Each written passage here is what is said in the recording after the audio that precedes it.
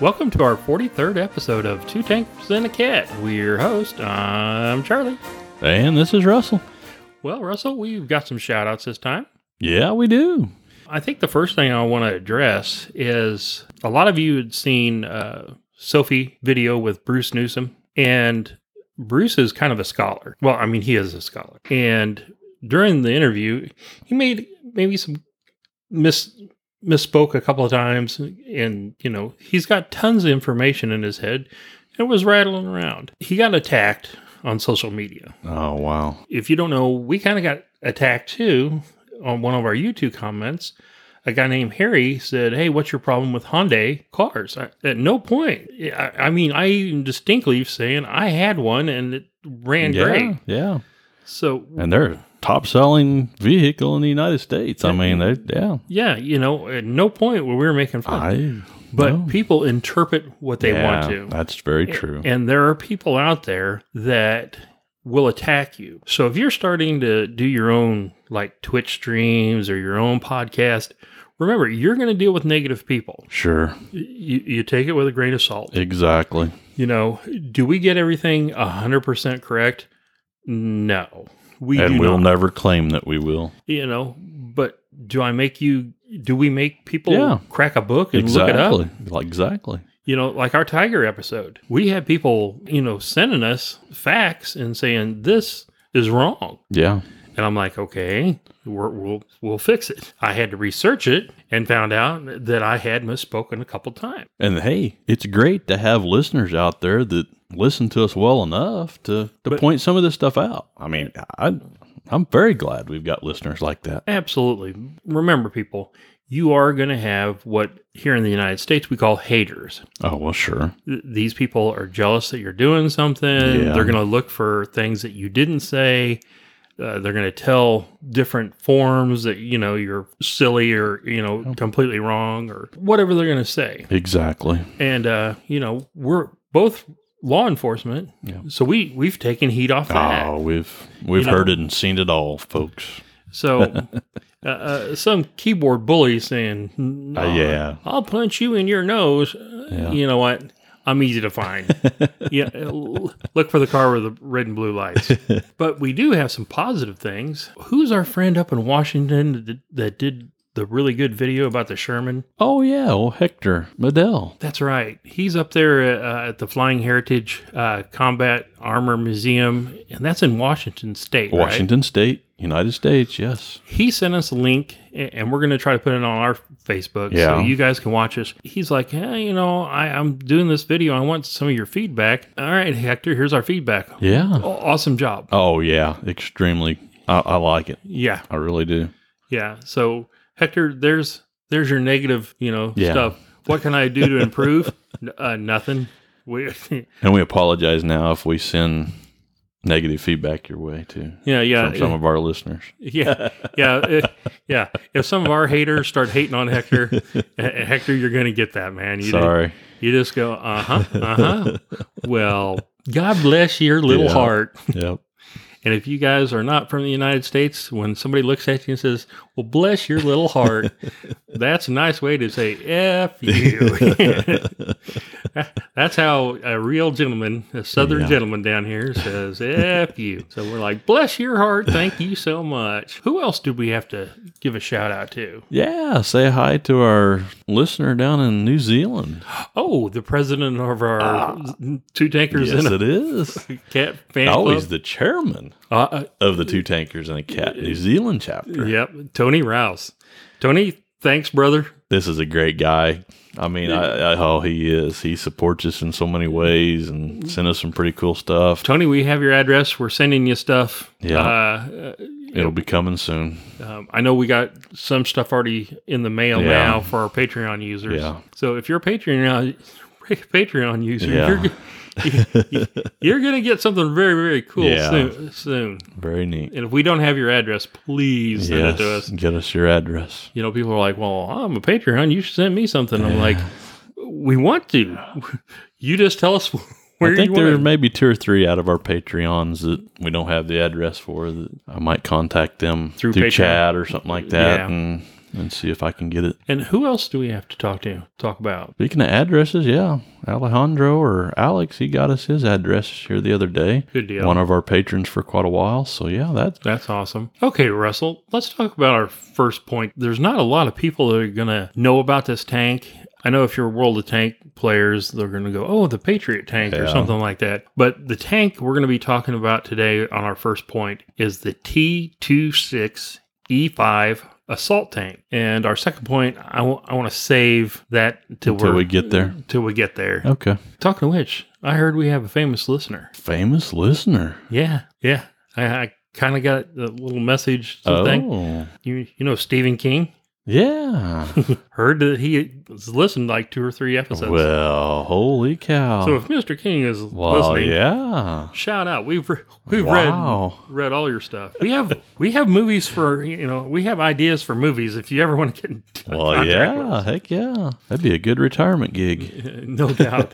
Sit there and do tank movies. Yeah. All we got to do is call Craig and say, hey, we need call old Craig Moore and say, hey, we need the Tiger 131. He's like, oh yeah, let me just send that right to you.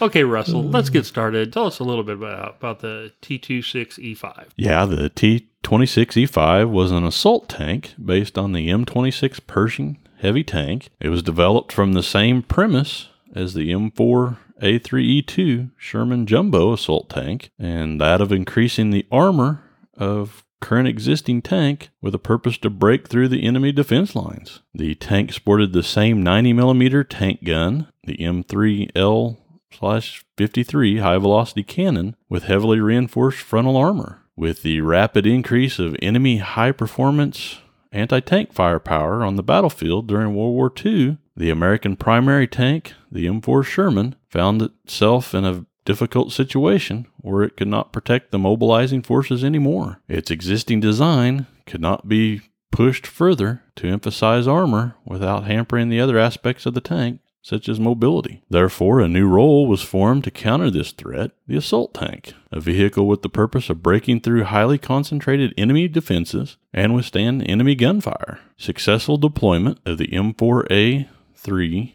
E2 in late 1944 had garnered interest in the U.S. Army to develop another type of assault tank. Now, the M4A3E2 is also called the Jumbo Sherman. Yes. And they up-armored everything on that, but it still was not what they were looking for. Yeah. While the M4A3E2 was considered satisfactory for its role, it did not provide nearly the same level of protection offered by its contemporaries, such as the German Tiger II. Fortunately, the heavy frontal armor arrangements of the M4A3E2 suggested the possibility of improving the armor for the latest heavy tank under production, the T26E3 Pershing. The earliest draft was recommended by the Ordnance Committee of the Ordnance Corps to increase the effective frontal armor of the Pershing by 203.2 millimeters. We were talking about the Aberdeen proving grounds earlier, and I was like, the Edgewood area, the Aberdeen proving ground site, was proposed to the Environmental Protection Agency's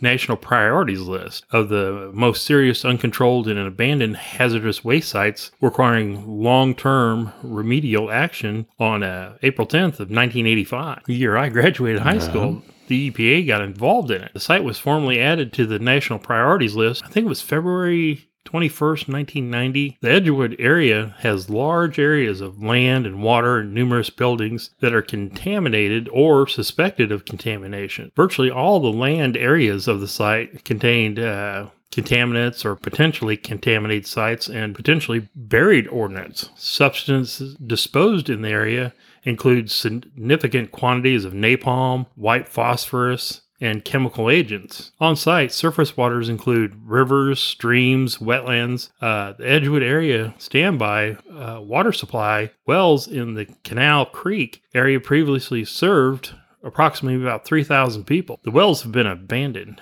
so they, all this testing and stuff that they didn't know about a lot of the damage they were doing to the environment. Let's get back to the tank. A rough estimation indicated that these changes would increase the vehicle weight to about 48 tons, or about 2.4 tons heavier than the Pershing. The chief of engineers pointed out that the gross weight and width of the assault tank would place it under the classification of exceptional vehicle. The only military bridging available which would safely carry it was the floating bridge M4. With the bridge width of 12 feet, or 3.75 meters wide, it could merely afford a clearance for the tank when not equipped with extended end connectors. Regardless, the tank was approved on April 19, 1945, and the production number for the T26E5 had been increased to 27 tanks. So like we said in the past, it was too much to transport, so production must have stopped. Nope.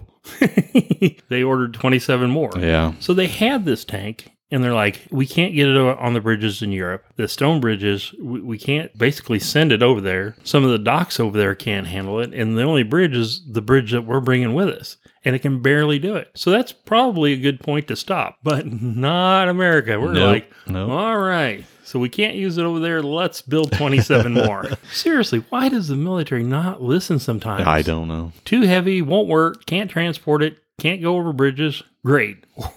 Order 27 more. Wow.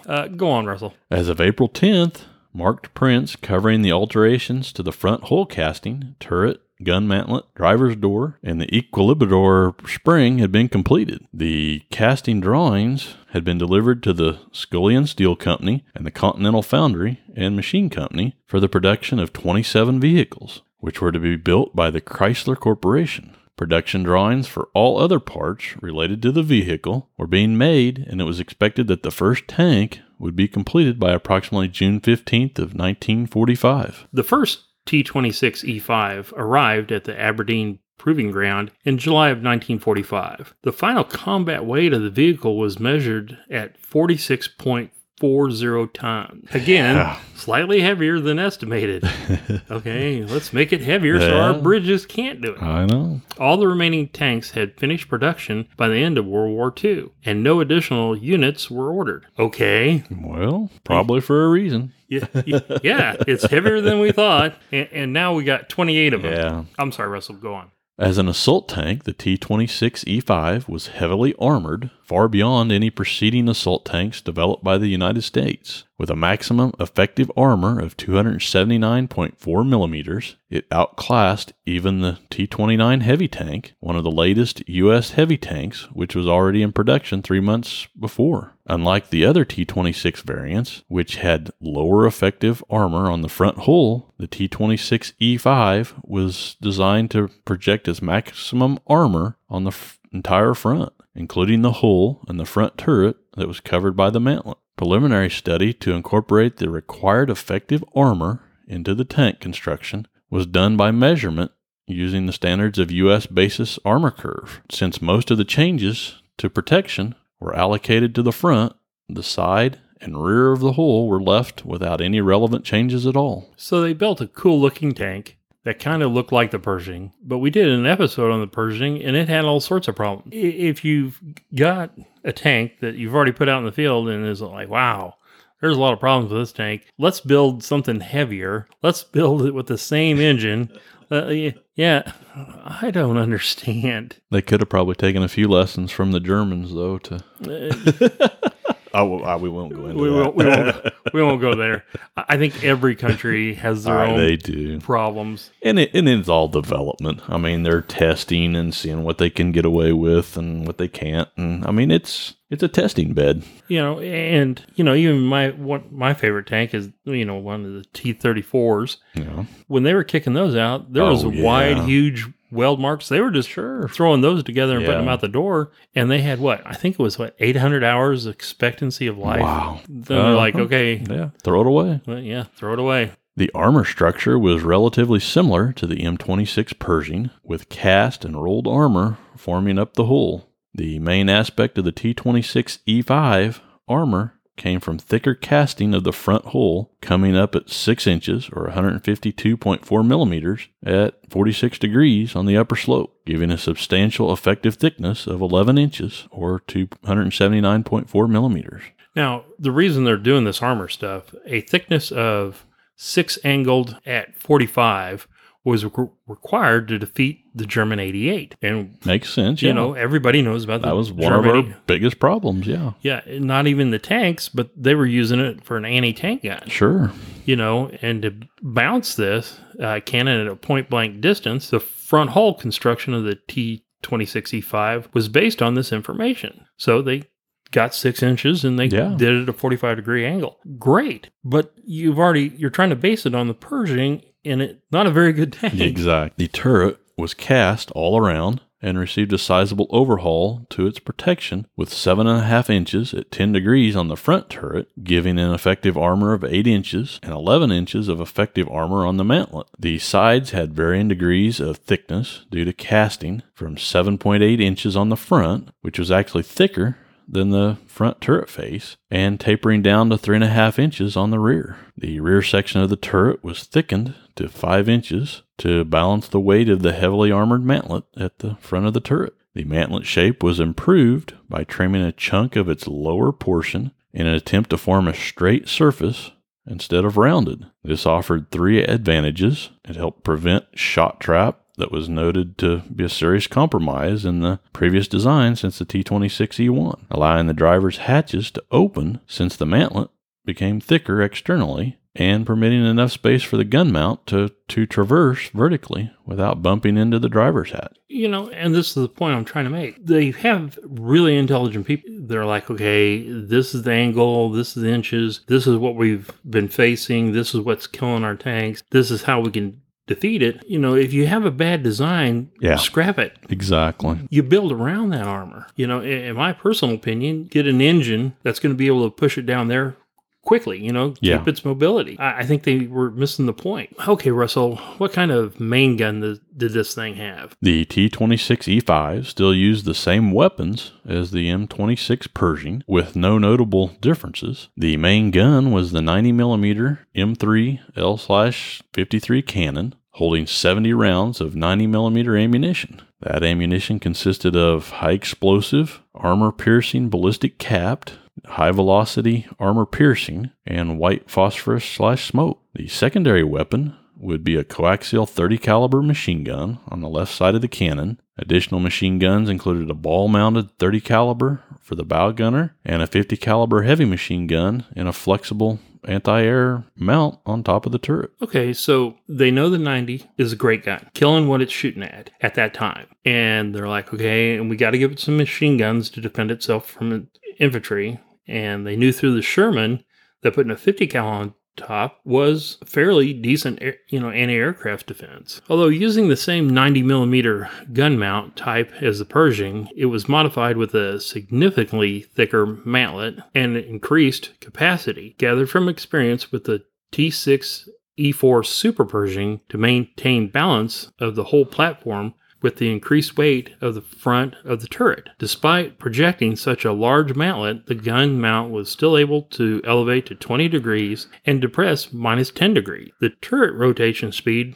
was reduced to 18 degrees a second since the turret became heavier. The 90mm cannon of the T26E5 used a variable power telescope. This new power telescope was capable of variable magnification from 4 times power up to 8 times power, and had better resolution and optical quality than any previous telescopes. The telescope mount on the mantlet was given a cylindrical cover, since the telescope would extend up to 3.8 centimeters when magnified to 8 times power. They've got the good gun. They've got the idea of the armor they need. They've got the machine guns and the anti-aircraft. They got a good scope. But they were still using that Pershing system. Tell us some more. The heavy tank was still powered by the same power pack as on the M26 Pershing, including the 4 GAF gasoline engine producing 500 horsepower, which was proven to be underpowered for the tank at just 45 tons. It should have been expected that the T26E5 that weighed just over 50 tons would suffer even more from reduced performance, with abysmal power-to-weight ratio giving an output of only 10.7 horsepower per ton. They knew that Pershing engine sucked, and they thought, hey, let's put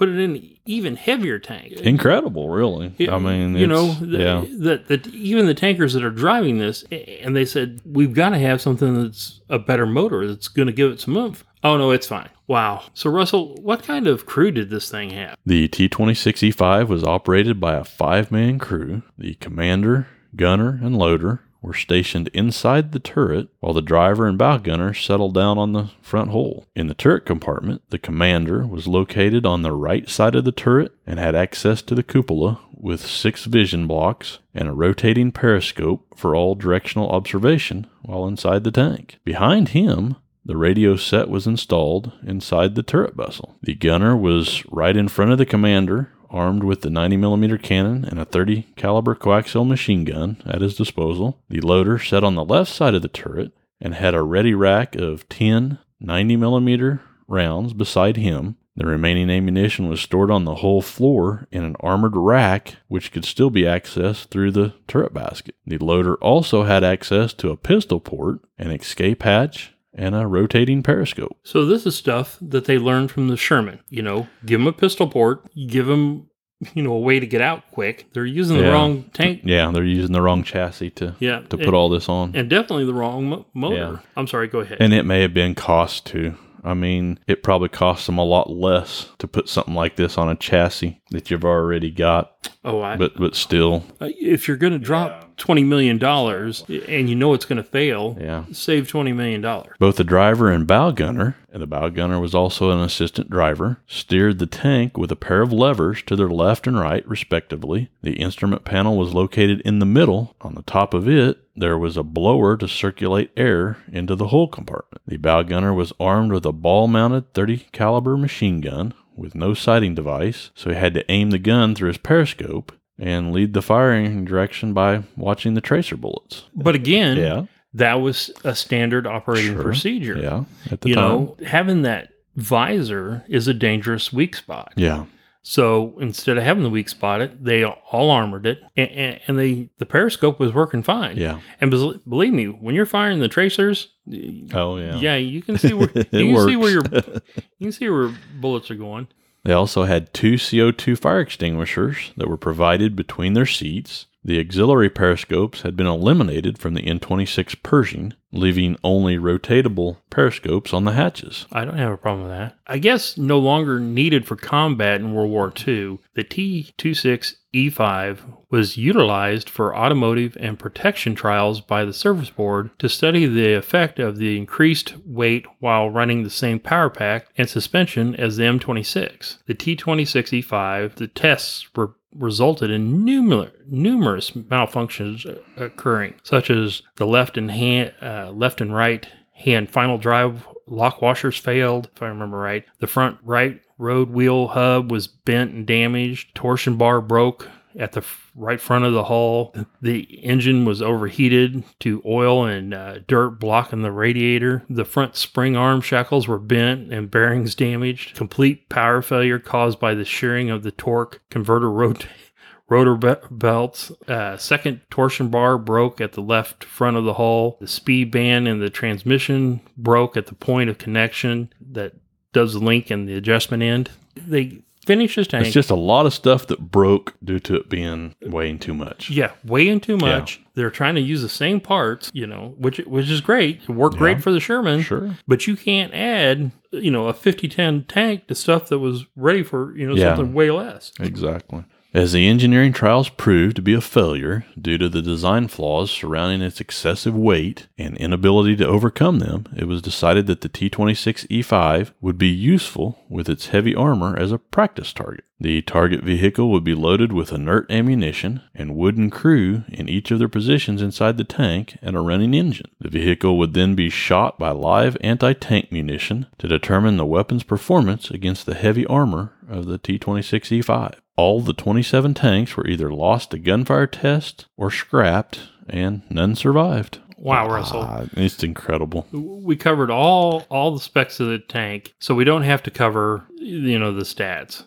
And here it goes, another typical tank loss to history because no one had the foresight just to put one away for history. We build 28 of these things. Exactly. And spend tons of money on it, tons of time. And they're like, okay, well, I guess we're not going to use it. Let's go ahead and grab bazookas and shoot at it. I'm like, what? Typical government waste. And it's just not our government. I know there's government waste everywhere. I'm sure some of our friends in, New Zealand or Australia, or let's go ahead and start moseying towards our second point. And it's kind of funny because, like I said earlier, I got a hint that Stephen King, the author, was actually listening to us. What we're going to talk about is a tank battalion that got deployed in, I think it's Kentucky, and to stop riots. These riots were caused by a serial killer that happened to be African American. And if you remember in the movie Green Mile and stuff like that, he was accused of killing 2 little girls. I'm like, I wonder if he researched the tanks and stuff and maybe got a clue of come up with this idea. I know everybody's interested. We're going to talk about this. And again, we are not trying to offend anybody. We're going to stick to the facts, and this is what happened. And if you got a problem with it, please message us. We'll make corrections or anything like that. But again, I'm stating we don't want to offend anybody. The Harrodsburg tankers, then known as the 38th Tank Company, were a Kentucky Army National Guard unit stationed in Harrodsburg, Kentucky, who were called to active duty prior to World War II. When they entered federal active duty, they were redesignated as Company D, 192nd Light Tank Battalion. On Thanksgiving Day, November 20th, 1941, they landed in the Philippines. On December 7th, 1941, Japan attacked Pearl Harbor, and only hours later, they began an attack on the Philippines. The Harrodsburg tankers, along with the Allied forces, fought the Japanese valiantly without reinforcements or resupply until ordered to surrender in April 1942. Those who could not escape to Corregidor were in the infamous Bataan Death March. They were all eventually taken prisoner of war. Only 37 of the original 66 Kentucky Guard members from Harrodsburg survived Japanese captivity. Again, if you haven't studied the Death March of Bataan, you should. It's incredible. It's heartbreaking. And again, we're not trying to stir up old hatreds or anything. You look at it through the eyes of history. Before World War II, the 38th Tank Company was called on for active field service at various times during that period, notably at Lexington, Kentucky, during a riot in February of 1920, in which 6 persons were killed and 20 were injured. When you think of the 1920s and you think of, Kentucky, you're like, a riot? In the heartland, basically, in the center of the United States. What all brought this riot around? It was a guy named Petrie Kimbo, born in 1986 and died March 11th in 1920, better known by his alias, Will Lockett. He was an African-American serial killer who had killed 3 women and 1 girl between 1912 and 1920 in 3 states, also attempting to kill a woman in native Kentucky. He was executed for killing a 10-year-old girl named Geneva Hardman, whom he'd killed by crushing her head with a stone. Shortly after, he was sent to the Kentucky State Penitentiary, and on February 9th in 1920, riots erupted in Lexington with lynch mobs trying to kill Kimbo, but they were prevented by the National Guard troop, who ultimately fired into the crowd. 6 men and killed and 20 wounded, like you were saying. A soldier and 2 policemen on the other side were also seriously wounded. You were talking about 1920s, and there was a huge racial diversion, that part of America. Well, all of America. And him being an African American and that point in Kentucky in that time, they wanted to lynch him. And if you're not familiar with lynching, it means hanging. Oh, yeah. So they wanted to hang him, but he had already been convicted. Here's where the Green Mile thing comes up again. They electrocuted him, and he was executed, and that kind of stopped all the rioting and stuff like that. Wow. But until this, they pulled out this National Guard tankers that we were talking about, and they were forced to fire at him. Man. They're like, hey, disperse. And they're Incredible. like, no, we're going to go get him. So they opened up. Man. We're not debating if it was right or wrong. We're just saying this is history. I think this was a great episode. I learned a lot. Oh, yeah, I did too. Yeah. I really enjoyed it. We got off on serial killers and a little bit of everything. And Philippines. Heck and how government wastes tons of money and then turns it into target practice. Target practice tanks. Well, we hope you enjoyed the episode. But, Russ, we got some Patreon stuff. Why don't we talk about that? Yeah, we still got some support through our Patreon program. If you haven't looked at it, make sure you get over to our Patreon site. You can find us on Patreon. Do a search through Patreon and the Two Tankers and a Cat podcast, and it'll come up with our page there. Our supporters still include Alejandro or Alex Martinez at the $8 a month level. Bjorn Ben, he's still supporting us at the $8 a month level. Still got Kevin Chin, ODS Thero, and Rick Smith. Gotta love Rick Smith. Oh, I know. And Rick, get us your address, because I know you're one of them that hasn't got us his address yet. Exactly. And we'll get that item sent out to you for being an awesome patron. Remember, we do need the support. If you've thought about supporting us, if you're a famous author and you want to support us, but believe me, we figured out we need new Skype software and stuff like that. Yeah, just to let you all know, we are back in the studio recording this episode, so hopefully everything's... Yeah, you don't have the echo and the feedback. We had some issues with the last one, so... But we had to do our part, yeah. For the whole, I just hope all the craziness kind of dies down and goes away, so... Yeah, and I hope we don't have a pandemic like this again. Yeah, I know.